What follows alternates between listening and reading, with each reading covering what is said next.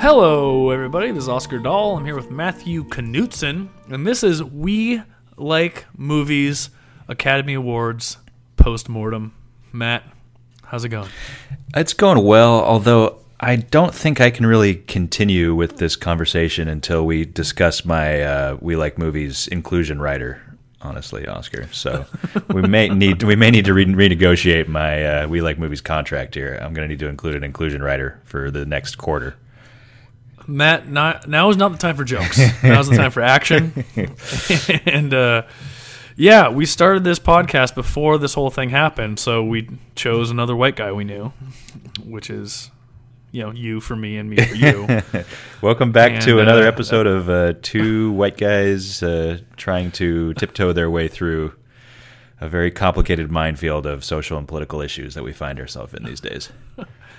Yeah, I mean, I don't think we need to tiptoe necessarily, just as long as we admit that our opinions are worthless and don't need to be heard. Well, not worthless, but, our opinions are just our opinions, and that's that. And we don't place any more importance on our opinions than anybody else's opinions. Oh, and we usually we never go too deep into potentially problematic minefields, and I don't know, maybe that means that ours is not the most hard-hitting or like deep cutting of podcasts out there. We usually don't really stray into anything remotely political, and that's relatively intentional. But probably serves us well in situations like this. Weird. I'm going to turn that back on you. I mean, I think we do discuss the things, but I don't think either of us have any nuclear hot takes or terrible opinions about these sorts of things. I think we practice humility in the face of these things, right, Matt? Not to toot our own horn. That's a good word for it. Jimmy Kimmel had a really great joke last night, which was, he's like, some people say, I'm going to try and butcher this joke. He's like, some people say that Hollywood elites, are totally, completely tuned out from the rest of the world. But I just want to say all 45 million of these Swarovski crystals each represent humility. Yeah, close enough, right?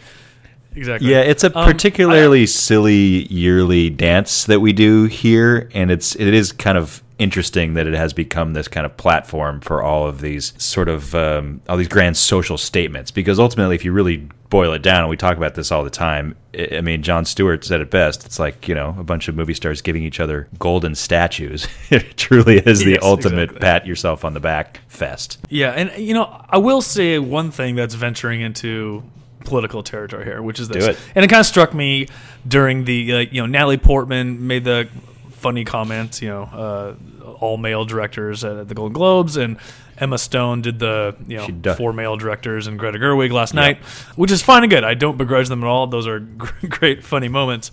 But tell me if I'm wrong here, but I do feel like in the last 20 years, 15 years, whatever you want to call it, the problem hasn't been recognizing female and minority filmmakers. That's not the problem. The problem is the studios greenlighting films by minority filmmakers and women. It's the 11% of movies are directed by females. That's the problem. So it's the problem at the start. I'm not necessarily sure it's the problem of recognition once those movies come out. Yeah. Is that a hot take? No, it's not a hot take, although I could see how it could be construed as a potentially problematic take, again, sort of coming from us.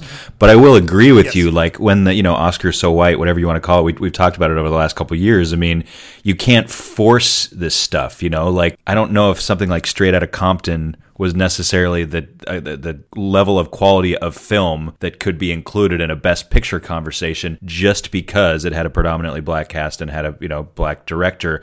I don't like the idea of having to hit a quota, right? And I do think you're right. It starts at the bottom, right? So like you said, it starts at what's getting greenlit, what's getting made. That the root of the problem is what needs to be discussed. By the time we get to the point where we start nominating things, we can't just automatically plug Wonder Woman in just because it checks the boxes, right? Like, I like Wonder Woman as much as the next guy, but come on, guys. Like, we're not going to give Logan a Best Picture nomination, how are we going to give Wonder Woman a Best Picture nomination just because it checks boxes? I already feel like I'm wading into something potentially problematic by saying but I agree with you. Again, it's all subjective too, right? If people really did think Wonder Woman was the best movie of the year or top 8 movie of the year, then great. I mean, that's your opinion. You think it should be Best Picture nominee. But if you think it should be a Best Picture nominee because it's as good as Marvel's last 20 movies, then you're wrong, right? If you think that should be a nominee, then you probably should think Avengers: Age of Ultron should be a nominee, or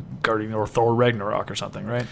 And I think that this also, you can also sort of plug these controversial ideas into the fact that we almost never get big studio fare, like big blockbuster crowd pleasing fare rarely gets nominated for Best Picture. And that is also a problem that's starting from the same place, right? Yeah. The whole reason that they expanded this thing to 10 nominees in the first place, what was it, 9 years ago, 2009. The whole reason was because of, The Dark Knight or WALL-E or whatever, like these big blockbuster films that critics loved still couldn't get a Best Picture nomination. So we expanded the field, and you know what happened? They kept just nominating the tiny little indie stuff that people won't tune in, that your mass, that the unwashed masses won't tune in to celebrate. Last night, I think it was the lowest rated telecast in at least a decade. Yeah. You can expand that Best Picture category you want, but if they're not going to nominate, it's been a long time since Titanic was nominated, right? Or even Avatar. Exactly. So I think it's the same kind of thing where it's just like, it's got to start at the studio level. Like, we have to just greenlight better original mid-budget stuff, as opposed to like just the franchise stuff that'll never get nominated, or just the $19 million Shape of Water anomaly. Last night, I got it. Like, none of these movies people were super stoked about, right? And I was in a room full of a couple people who hadn't seen Shape of Water yet. And every time they showed a clip, they're like, what the fuck? Like, this looks like a parody of a movie that someone just came up with. Right? Because the first thing they showed from it was the scene in the bathtub, because it was Richard Jenkins. Yes. And people were like, what? This movie is nominated for Best Picture? And like, of course you can't get the full sense of what that movie is by random clips, because it's going to seem insane. Yeah. I get it. No, I mean, what's the movie people were most excited about? Well, it was either like hating Three Billboards or loving Get Out. We always sort of make the joke, almost every year there's always like, there's only one film nominated for Best Picture that made over $100 million. Isn't that crazy? This year there was only two films that made over $50 million. Like Get Out and Dunkirk, both big hits, obviously. The next closest thing was The Post at $45 million. So we're really, the divide, the margin between the haves and have-nots here are really, Call Me By Your Name hasn't even broken 10 yet, I don't think.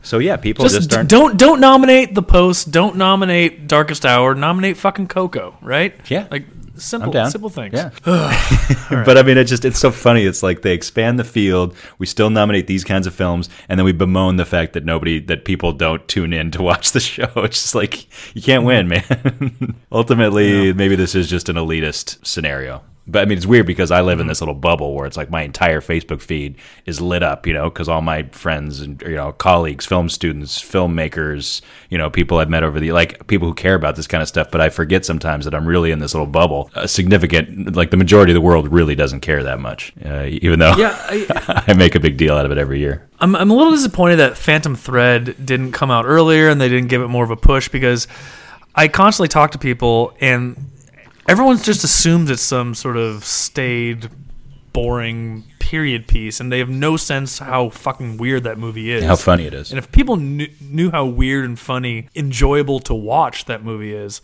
I think that would have maybe had a little more passion behind it. But I think people just stayed away because it seemed boring. And maybe that's the fault of the advertising. Yeah, it's going to be really interesting to see when Christopher Nolan and Paul Thomas Anderson do someday both finally win.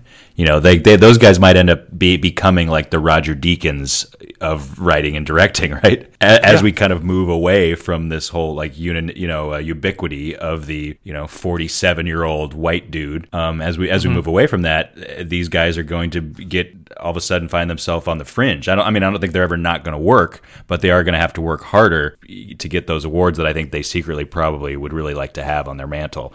Christopher Nolan plays it real cool, but I guarantee you that guy would really like a statue. Yeah, and so would PTA, right? Absolutely. Again, another guy who is too cool for school and doesn't really need to be there or whatever, and he just wants to hang out with Maya Rudolph and go make his weird movies. But I bet secretly deep down he would. There's a very famous clip of him. I guess it would have been 1999 when American Beauty, when Alan Ball won. There's a clip where he kind of made an ass of himself, and maybe he was drunk. I don't know, but when Alan Ball gets announced for Best Screenplay, he was nominated for PTA was nominated for Magnolia. When Alan Ball gets announced, Paul Thomas Anderson looks right in the camera and does this big O face as if, what a surprise, Alan Ball beat me. It's a total douchey look that he makes. Yeah. I bet you he really secretly would really like to get called up there someday, and he will. I mean, if you it's kind of funny if you look at, I just pulled this the list of the Best Picture winners from the last forever since 2007. I feel like There Will Be Blood would have beaten any of the other movies besides No Country for Old Men. I feel like There Will Be Blood would have beaten would have won Best Picture and gone crazy in any other year besides 2007. I think No Country for Old Men is like the stiffest competition it could have had. I see. Yeah. Out of any movies that won Best Picture. So it's just like unfortunate and unlucky sometimes. 2007 was a particularly stacked year. People forget 2007. That was No Country for Old Men, There Will Be Blood, Michael Clayton, Atonement, and Juno, right? Juno was the fifth one. A good year, 2007. Yeah, you're exactly right. I think because, There Will Be Blood is always touted as, if not the best movie of the last 20 years, like probably the best movie of the 2000s. Sometimes even topping No Country for Old Men in these critics polls. So, but it's hard to argue with No Country for Old Men, right? That's a tough contest. I also think it's interesting that, like, if you look back on the last, 15, 20 years, almost every year there was either one or two clear favorites, right? It almost always comes down to No Country for Old Men versus There Will Be Blood. It comes down to Moonlight versus La La Land. It comes down to Hugo versus The Artist, right? And that's what made this year so exciting was, I guess you could have said it was The Shape of Water versus Three Billboards, but I think, we talked about it last week that it was actually really more of kind of a 4 or 5 horse race. I mean, it ended up going to the movie that kind of was the favorite, I suppose, but it was a little more wide open than usual, and that made last night a little more fun, although ironically, there wasn't really any surprises. No surprises at all, I guess. I mean, besides Roger Deakins winning was a delightful surprise. We all expected it, but I think at this point, I know I was expecting to be disappointed again. So that was nice. Yeah. I don't know. I visual effects for Blade Runner. You didn't think that was going to happen. I was stoked about that. Yeah. That was fun. Dunkirk doing well in some of the other categories. That was nice. Yeah. Icarus winning. I guess that was maybe the odds-on favorite. I don't know. Yeah. It was a pretty unexciting, uneventful Oscars, all said and all told. Yeah. Right? I mean, what was the big moment for you? Anything? I mean, I really had my heart set on Johnny Greenwood winning. Speaking of Phantom Thread, like that really was going to be the highlight of the evening for me because I just had myself convinced that he had a chance, but I should have known better. Like I usually know better than to, like when we do our bet, I almost always know better than to bet with my heart, like that's how you lose money. But I still, for whatever reason, just checked that box with him and checked the box with Laurie Metcalf because I was really pulling for the two of them, and of course neither of them won. Mm-hmm. So, but it's weird because you still beat me because I was dumb. Like I really had a chance to take it from you, and I made some bad decisions. I honestly, I knew that I had won, but I didn't really crunch the numbers. How close were we? Like, what was there one specific cat? I mean, obviously you made a mistake with, picking DDL for Best Actor. That was silly. Yeah, it was DDL. It was obviously Best Picture. Yeah, you got, and it was a Martin screenplay. McDonagh. Yeah, and that was unfortunate. But I got you in Phantom Thread for costume. Yeah. I got you. No. We both. We both had that. No. So sorry. You got me with that. I said Shape of Water. Stupid. Right. And I got you on visual effects. Yep. I picked Star Wars for one of the sounds, and you went big with Dunkirk, which was smart. Yeah. They went 3 for 3 there. Yeah. So Shape of Water wins 4, Dunkirk wins 3, and a bunch win 2. A couple win 2, and then a bunch win 1 apiece. The only one who really went home empty-handed, which just broke my heart, which again is like, give Laurie Metcalf something. Give her that award. That way Lady Bird walks away with something. Lady Bird goes home empty-handed. That was really sad. That and The Post are the only 2 Best Picture nominees who didn't win something. And it's just a shame. Mm-hmm. It's a shame. It is a shame. Like Greta Gerwig just looked so just happy to be there. She'll be back maybe. Yeah, definitely. So, I mean, ultimately, it's funny that there was like this really tight Best Picture race, and there was just so much controversy and just all these things swirling around. It was shaping up to be this really, important night, and then ultimately everything kind of went according to plan. Mm-hmm. So it was all kind of like much ado about nothing on the winning side. Obviously, there was a lot more going on just in terms of like what was swirling around in the ethers and stuff. I mean, I thought Jimmy Kimmel acquitted himself pretty well in terms of, speaking of tiptoeing, right? Speaking of tap dancing. Yeah, and I think that's why he was hired. Obviously, he was hired before I think all this stuff really started happening in full effect. Sure. If they had their chance again, it probably would have been someone else. I don't know who. Yeah. But he's a professional. He knows how to tiptoe around these jokes. And I thought he did really, really, really well. He didn't try to do too much. He had his one fun, like, involving the crowd thing, which I thought was cute and did not overstay its welcome, which it could have. Oh, the thing where they went next door to the TCL. Yeah. Did you recognize that movie theater? Yeah, that was the one, right? Yeah, that's where we had our Cassidy Red premiere last summer. Did it make you feel a little bit gross that there was a synergistic Disney Wrinkle in Time thing going on there? They didn't harp on it too much. I mean, it made sense that they would try that, but they didn't do any blatant spots for it, did they? I mean, they showed Oprah on the screen, right? Yeah, they did that. Plus, it's just... I think they timed that pretty well. Plus, I mean, on Oscar night, of course, everything. I mean, you know what that Hollywood and Highland complex is, right? Is like they shut everything down, they close all the streets down. How could anybody even get near that movie theater? I mean, I it's something fishy there to me. Like, I'm not saying it was all completely staged, but there's no way that that theater is open on Oscar night. Like, they specifically, those people were all plants, right? I'm not saying those people necessarily knew what they were getting into or that they were going to be on TV, but wouldn't it feel a little weird if you're like going to a sneak preview screening that's like 100 yards from where the Oscars are being held on Oscar night? I don't know. It all seemed a little fishy. I assume they just gave out winning tickets during the Oscar festivities earlier in the day to people. Okay. Right? People who were already there. Like in the grandstands or whatever. Yeah, and that makes it clean and easy. I assume that's what they did, right?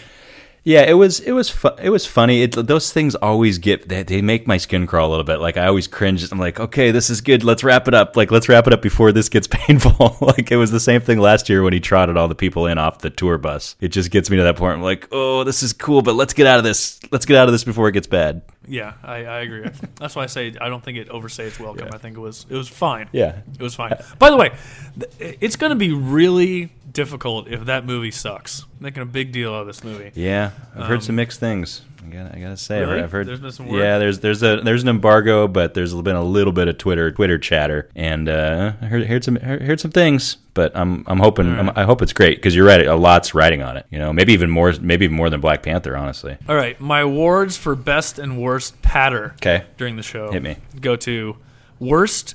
Star Wars. That was unfortunate. They left those guys out to dry. Mark Hamill tried to sell it. That was embarrassing. That was so sad because I like all those people so much. Yeah. What happened? Did they just not bother writing them anything, or was the pattern just bad? I mean, you're exactly right. Why was it so awkward? I have it here in my notes too. Yeah, what went wrong there? And they're Oscar Isaac and Mark Hamill are funny people. Yeah, they couldn't make it work. Shouldn't have. And then best, gotta go Tiffany Haddish and Maya Rudolph. They were delightful. Yeah, they're great. I mean, Tiffany Haddish is kind of like she's kind of been the MVP of this whole award season, right? I mean, she really is sort of like even though she didn't get nominated, she's been sort of like the mascot through this whole thing. She's everybody's favorite. You know, she gets up there and gives the best speeches. She was there on The Morning with Andy Serkis announcing the nominees. Everybody loves Tiffany Haddish. I'm not sure if we should necessarily be anointing her as the host for next year just yet. She is delightful. You know who should host? Who's that? Maya goddamn Rudolph. She's pretty delightful. I completely agree. Isn't it? It's so funny that she and P.T. Anderson, like, what a strange coupling that is. Especially when you consider the fact that she's kind of like the inspiration for Phantom Thread. You know, like, yeah. I don't think she actually like poisoned him at any point, but it is, when you hear him talk about it, he says that like when he got really, really sick one time and she was taking care of him, that was kind of like, that's when the light bulb went off in his head. Other than that, I liked when Christopher Walken came out. I was watching with my sister and I leaned over and I was very proud of myself for this joke. And I said, Christopher Walken is the world's greatest Christopher Walken impressionist. Right? Yep. He completely nails the Christopher Walken caricature. He is truly doing an impression of himself every time he talks. He felt particularly old this time, though. Yeah, especially when compared to Jane Fonda and Rita Moreno and Eva Marie Saint, who were just like vibrant, you know, beautiful. I mean, just completely stealing the show. Yeah, he looked kind of senile for the first time in a while. Yeah, that's too bad. Yeah. But he's old, right? He's like 80, isn't he? Probably. I mean, there's an interesting runner through this ceremony this year of not just racial inclusion or gender inclusion, but also kind of like age inclusion, right? I mean, James Ivory was 89. Agnes Varda, who unfortunately didn't win, was 89. Christopher Plummer was 89. Gary Oldman called out his 99-year-old mom at one point. Obviously, you know, Rita Moreno, Eva Marie Saint, they're advanced in age. So it was interesting to see how much love was in the room for that age group. I kind of liked that. Oh, sorry. Eva Marie Saint is 93 and was delightful and lucid and so great. Yeah. And Christopher Walken is only 74. Oof. He looked way older than Eva Marie Saint. But now that I think about it, I realize, I mean, this was the 90th Oscars. This was the 90th anniversary. It makes a lot of sense. So they would bring out, you know, some of these older actors, right? I think that's what they were thinking. I mean, starting from the beginning with the old newsreel open. Yeah. Which was fine. It didn't try to do too much. It wasn't very ambitious, but yeah, I don't know if any of those jokes really landed. It took a little while for Jimmy to kind of like build up steam. Like it took him a second till he finally like landed something, and then he was on like a nice trajectory for most of the night. What did you think of the jet ski runner? I thought it was fine. It's all right. Probably beat that horse a little too much, huh? Yeah, I mean they didn't spend too much time on it. I'm okay with that. I do like challenging people to have shorter speeches. I think that's fine. Yeah. I do wish there was more of a mandate to not thank your representation or just list people. Don't list people. You don't need to list people. Do you remember that year when they did a crawl? Remember when there was like a chyron at the bottom where it listed everybody? Yeah. That was a thing, right? And I guess they just abandoned it immediately because it was so crass. It didn't work either. I think people still were listing. Yeah, it didn't dissuade people at all.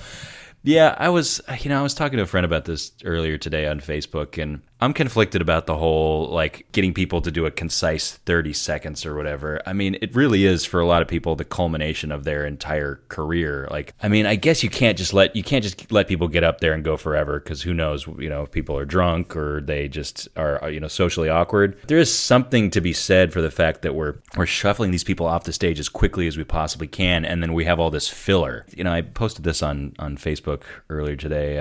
I apologize for quoting myself again, but I am kind of somewhat proud of this thought, which is that everybody was all fucking indignant about all the clip montages, right?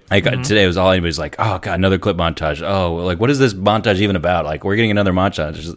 And my thought was, getting indignant about the clip montages at an Oscar ceremony is like complaining that a football game broke out during a Super Bowl telecast. Yes. How can you get pissed off about a clip montage of great movies? What the fuck do you think we're doing here? Like, why are we here? Yeah, I love the montages. Yeah, like, give me as many montages you can. Yeah, I can't get enough montages, and maybe we're just dorks like that. But come on, guys! Like, are we here to celebrate the movies or not? We're not going to watch any examples of movies? I mean, okay, if we start getting, you know, okay, all right, what's this one about? It's about the veterans. Oh, what's this one about? It's about science fiction. Oh, okay, we start going way off the rails into these really obscure places, but just montages that celebrate 90 years of Oscar-winning films.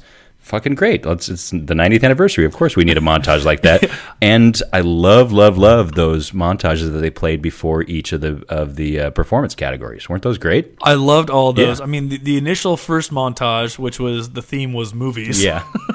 All right. It was generic, great. It was but incredible. It's a great montage. And that Love Actually, that Craig Armstrong's music from Love Actually is, you know, that was made for montage. And no, I did like all the category montages quite a bit too. Yeah. I thought the war montage was particularly... It's a little shoehorned. Well, I mean, it was clearly just like an anchor to the perceived liberalism of the entire show. Like, they knew they had to have that in there. Okay, that's funny. Right? I mean, I assume that was the motivation behind that, because otherwise it was totally random. It didn't even occur to me, but you're probably exactly right. It was the only one of the montages that I thought, like, wait a second. Why are we celebrating veterans? I mean, by all means, you know, thank you for your service, but what does tonight have to do with veterans? Yeah, you're right. That probably was okay. I can see that. Plus, it was about 26% Saving Private Ryan clips. It's like, come on, okay, guys, we all love Saving Private Ryan, but come on, there's a lot of war movies out there. Every other clip doesn't need to be Saving Private Ryan. Exactly. So, but that being said, I love montages. Give me more montages. I never get tired of montages. I'll take all the montages you can get. Yeah, it just boggles me that people get so indignant about montages. On the same token, it's like, okay, are we going to keep cutting these people off so we can squeeze in another joke about jet skis? I mean, what is the priority here? I mean, I guess that they want people to hurry up with the speeches because I guess speeches are boring to a large portion of the, like the kinds of people who are showing up to cheer on Get Out or whatever don't really care about the sound mixer from Dunkirk thanking his mom. But should he not be allowed to thank his mom the same way Jordan Peele gets to thank his mom?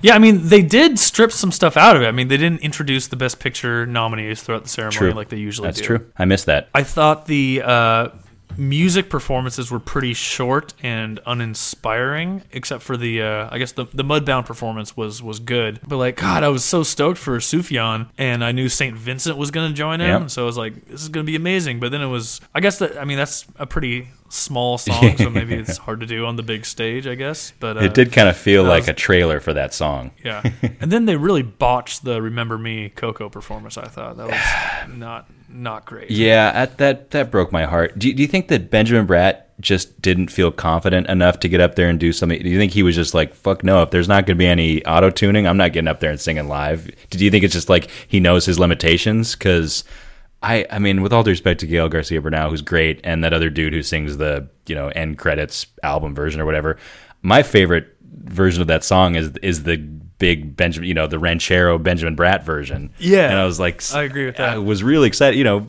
Put him in the costume, get him up there. I was so looking forward to that, and he was there too. You saw him, and they kept cutting away to him. But Garcia Bernal was terrible. Yeah, man, I feel bad for him. Yeah, I mean, what a trooper. I guess ultimately these guys just aren't perform. They're not singers. So there's a tradition of people who had nothing to do with the song, like coming in and they should have got Ricky Martin in there. Give me a Robin Williams doing Blame Canada situation. Like exactly. Who cares? It's funny. Gael Garcia Bernal was. I mean, he was in Coco, so obviously he had a reason to be there. But he was just one of those guys that he was just constantly. They were just cutting back to him. They set him right across the aisle from Guillermo. So Guillermo, he was the first person Guillermo went over and hugged when he won Best Director. I don't know. Gael Garcia Bernal was kind of like the mascot for the night, which I thought was kind of cute. And obviously, Latin America, Mexico specifically, had a very big night. A Fantastic Woman from Chile won foreign film, so. It was a big night for Latin American filmmakers. Eddie Vedder does the In Memoriam. That was kind of fun, right? That was fun. Yeah. I do, in retrospect, the Adam West snub is pretty ridiculous. And Toby Hooper, too, right? Yeah. What's going on? Well, what's funny is that they actually included a shot from the Texas Chainsaw Massacre in that tribute to movies montage, and yet they still snubbed Toby Hooper. I guess the Adam West thing is like,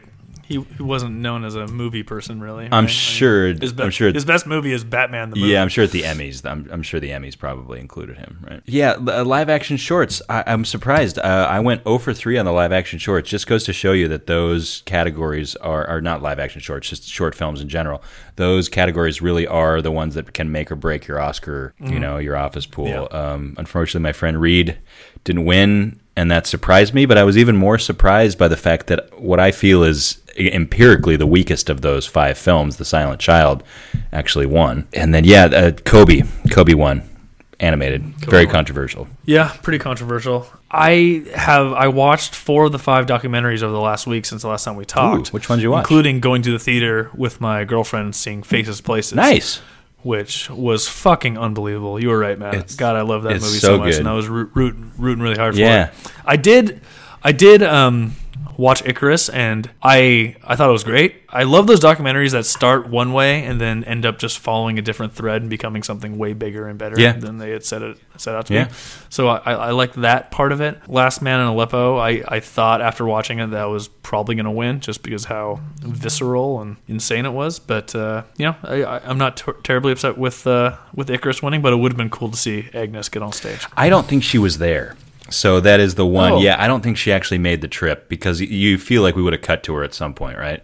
Yeah. Was JR I think there? JR was there. I don't remember ever seeing him. Obviously, we would have seen him if it had won, but I don't think she made the trip. So at the end of the day, it's not as tragic as if she would have flown all the way there at 90 years old. And I don't think she was actually there. But yeah, I just adore that movie. I can't say enough good things about it. I think it's superior to Icarus. But sometimes the narrative just kind of. Faces Places probably kind of crested. Probably in the fall during a festival season, it probably crested, and Icarus is cresting now because of the Olympics, right? So, and just honestly, dude, Netflix, I could see Netflix dominating that category for the foreseeable future, because they clearly have made a huge professional investment in documentary filmmaking, and they campaign in ways for their documentary films that we haven't seen in this category before, because they have they have money to throw around, whereas documentary filmmaking is, you know, sort of infamous for being very, very strapped for cash always, right? So I could really see them throwing their weight around for many years to come. This is where Netflix's ratings secrecy sort of leaves us in the dark a little bit, because I would like to know. I just want to know if Netflix opened up and let us know everything that they know, like, we would be able to gain so much insight into viewing habits and what people watch and when they watch them and why they watch them. Because I suspect it's just like we've been conditioned to not watch documentaries in the theaters, right? Like, people never think to go see a documentary that often out in the theaters, but they will tune in at home, right? Sure. So it makes sense that Netflix would invest in that. I want to know to what degree they are watching it. It's crazy how they're able to control the narrative. I mean, they were very smart in the way that they just, from the very beginning, were like, nope, we don't release any of that information. You go, feel free to come to us, give us $7 a month. Well, all you can watch, but we're not going to tell you any statistics or analytics. And as a result, they can be like, yeah, Bright was a huge hit. People love Bright. People love Bright. Everybody's showing up for Bright. Everybody's watching Bright. Don't you want to watch Bright? Everybody else is watching Bright. It's like, okay, I guess I better watch Bright if Netflix tells me everybody's watching Bright, even though nobody's probably watching Bright. I don't begrudge them, because I think it's a smart strategy, because they can gaslight people by saying shit like that, right? That's exactly what it is. And we're all drinking the Kool-Aid. Yeah. All right, what else do I have here? Kobe Bryant. Oh, the Lakeith Stanfield gag was kind of funny. I did think that was the most pointed dig from Kimmel the whole night, was when he said Get Out was 3/4 of a great movie. Well, he said that's what he said that was Trump's opinion about Get Out, right? Oh, is that, maybe I missed that. Oh, yeah, that was his. He said the president loved Get Out. He said it was 2/3 of a great movie or something like that. Okay. Yeah. That makes it better. Yeah, I would definitely be a little bit I thought he was confused. just talking about how people thought the ending wasn't as good. No, I think that was which is my opinion too. I think that was interesting. I think that was the only Trump joke of the entire night. I don't think he brought up Trump once besides that. At one point he mentioned the White House, but that was it. Yeah, we were discussing how often he'd bring up the Best Picture snafu from last year, and they made a quick right up top, rip the Band-Aid off, and then done. Yep, which was smart. And then and I did like bringing back Beatty and Dunaway. I thought that was fun. Yeah, and didn't they seem like, if you go back and watch the tape, watch it on YouTube from last year, they really did look. A, they looked old. B, they looked kind of confused. And C, they just looked like deers in the headlights. It's like, oh, Jesus Christ. Like, look at these two luminaries. They're completely out of it. Whereas this year, they'd had some coffee. They'd rehearsed. They looked way more present this time around. They looked 5 years younger, they were ready to go. But they were confused last year for good reason, because it must have been very confusing what was going on. No, absolutely. I'm just saying that before they'd even started talking, they looked confused. Like, when they just came up to the microphone, they just kind of looked old and confused. But I did think it was funny when Guillermo got up there and took the envelope from Beatty and looked at it, and then he was like, "Oh, hey, yeah, it's real." Like, yeah, we're good. We did it. Gary Oldman, I thought, gave a very, very moving speech. Somebody who obviously has dealt with plenty of controversy through all of this, and obviously has his own demons and skeletons in the proverbial closet. Seemed like the room was pretty ready to still celebrate him, certainly much more than they did for Casey Affleck. So, and he gave it seemed like he was legitimately kind of tearing up, talking about his mom. Like, it was a nice moment. It was a really good speech, extremely British speech. Yes, very much so. It even ended with a reference to putting the kettle on for tea. It's like, okay, we get it. You're British. Yeah, we get it. I thought Deakins was the most delightful. Also very British, also very cute. Yeah, he seemed very nervous. It's funny. I mean, I guess when you get nominated 14 times and everybody tells you that you're way overdue to win, he probably got up in his own head, right? Like, he probably was at the point where it's like, Jesus, everybody's expecting me to win. It's been so long. They're going to expect me to say something brilliant. He seemed just very kind of nervous and skittish, and really, I don't know, he just seemed kind of out of it. Still, well, delightful. As much of a luminary as that guy is, he's still not a public speaker, right? Like, that's not something he's used to. No. So. I mean, if they just handed him a camera, if he'd gone up there and had a camera on his shoulder, maybe he would have been more comfortable. At 7 years old, that guy still does all of his own, and he does all of his own handheld work. Made me very excited for him. Oldman was great. Frances McDormand, of course. There was a reason that they kept her until the penultimate award, right? They knew she was going to get up there and do something provocative, and she did. She didn't disappoint. I mean, what'd you think of the inclusion writer thing? That's not something I had really been aware of. Is that something that's familiar to you? No, it's not. It's funny that was literally the last 2 words of her speech, right? It was like a way to end your speech with something that's going to leave a lot of people scratching their heads, considering how many things in her speech were very much, very accessible. So, yeah. But she's a weirdo. She's always been a weirdo. She's been a weirdo through this whole process, but she does manage to kind of rabble-rouse in ways that even I don't think Meryl Streep would have the balls to do. Yeah. Like, it was cool that she had all the women, the female nominees. If I was one of the writers, one of the producers of the show, I would just be like fucking over the moon. Like, I can't imagine a better way to end basically end the night on a note like this. Yeah, and I think that's probably the best thing you can say about the show last night is, like, given the climate, given everything that's been going on, there's nothing embarrassing happened. There were all the right notes were pretty much hit. No one overstepped their bounds. I guess nothing was sort of too holier than thou or embarrassing. Kudos to everyone involved. Yeah. I mean, I think ultimately the margin for error this year, or like the goal this year, was to not fuck up.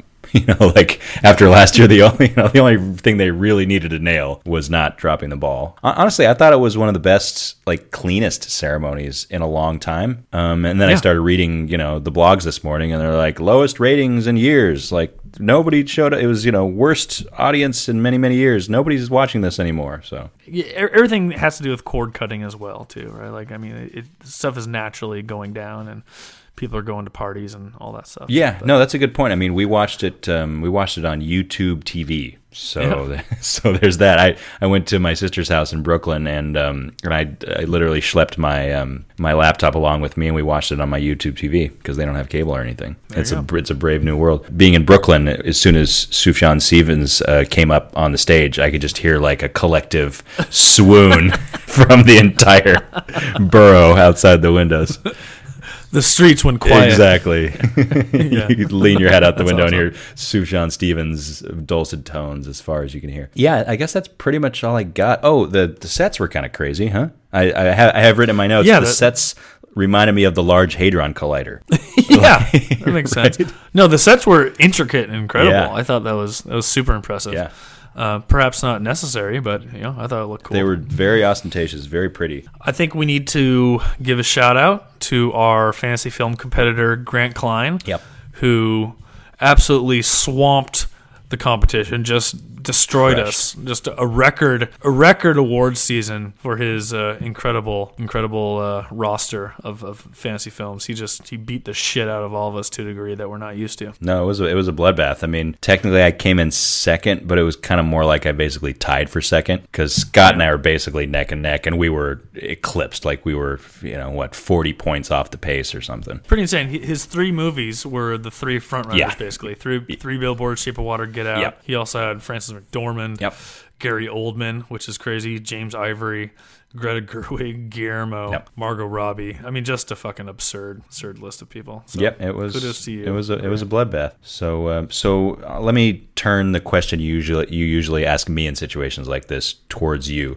What do you want to see for the future of these kinds of ceremonies? What would you like to see next year? What would you like to see them do differently? Do you want to see Jimmy Kimmel come back? Is he the new Johnny Carson? Where do we go from here? Hopefully not every year needs to be quite as social anxiety surrounding this thing, right? Maybe we could just have a party. Again, lots of times it just depends on the movies, right? Sure. I mean, I think the general consensus is a lot of these nominations were maybe on the pretentious side and not on the populist side.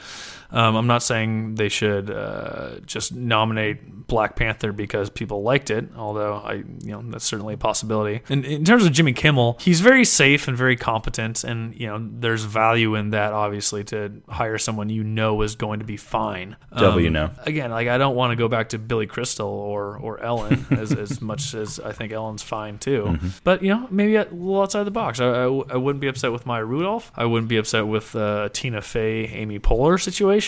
I really haven't seen that many names bandied about. I suspect they're going to try to go either female or minority next year, just given the state of things. Given that sort of those parameters, do you have any thoughts or ideas? I think that they've been searching for somebody who was safe and who was reliable and who was consistent and who was easy and who was a company person, company man, whatever, for a while now. And I think that they want a Billy Crystal or a Johnny Carson. They don't want to have to do this dance every year. I wouldn't be surprised if Jimmy Kimmel's our guy for the next decade. I'm just going to go out on a limb, and I don't have a problem with that at all. I like the guy a lot. I think he's very good at what he does. And I also think it's funny, just considering that my first experience with Jimmy Kimmel was when he was hosting Ben Stein's Money, Comedy Central, way back in the day, and then of course through the Man Show and everything. It's just funny. It's been interesting to watch his rise over the last 20 years. Mm-hmm. So I bet you they stick with him because he's ABC's guy. He's ABC's late night guy, and why not keep it in the family? He works right there. He literally works right across the street. So yeah, why not just keep it with him? He's easy. That way we don't have to deal with James Franco and Anne Hathaway dropping the ball, or Ellen doing something weird, or Chris Rock being too crazy.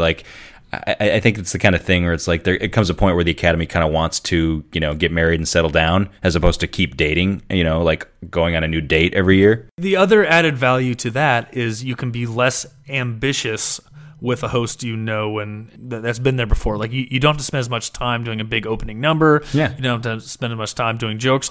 Jimmy Kimmel's doing it for however many times is going to feel comfortable not being the star of the show. So you give more time for your montages and everything else. It's the safe and easy choice, but I also think it's probably the right one. Start with that, lay that groundwork, lay that track there. Always know you can fall back and rely on, you got the host thing handled. So like you said, now you can go and deal with all the other rigmarole. Yeah, exactly. All right, Matt, I think we covered it. Yep, we survived another one. All right, good times. Well, until next year, this has been We Like the Academy Awards. Say goodbye, Matt. Goodbye, Matt.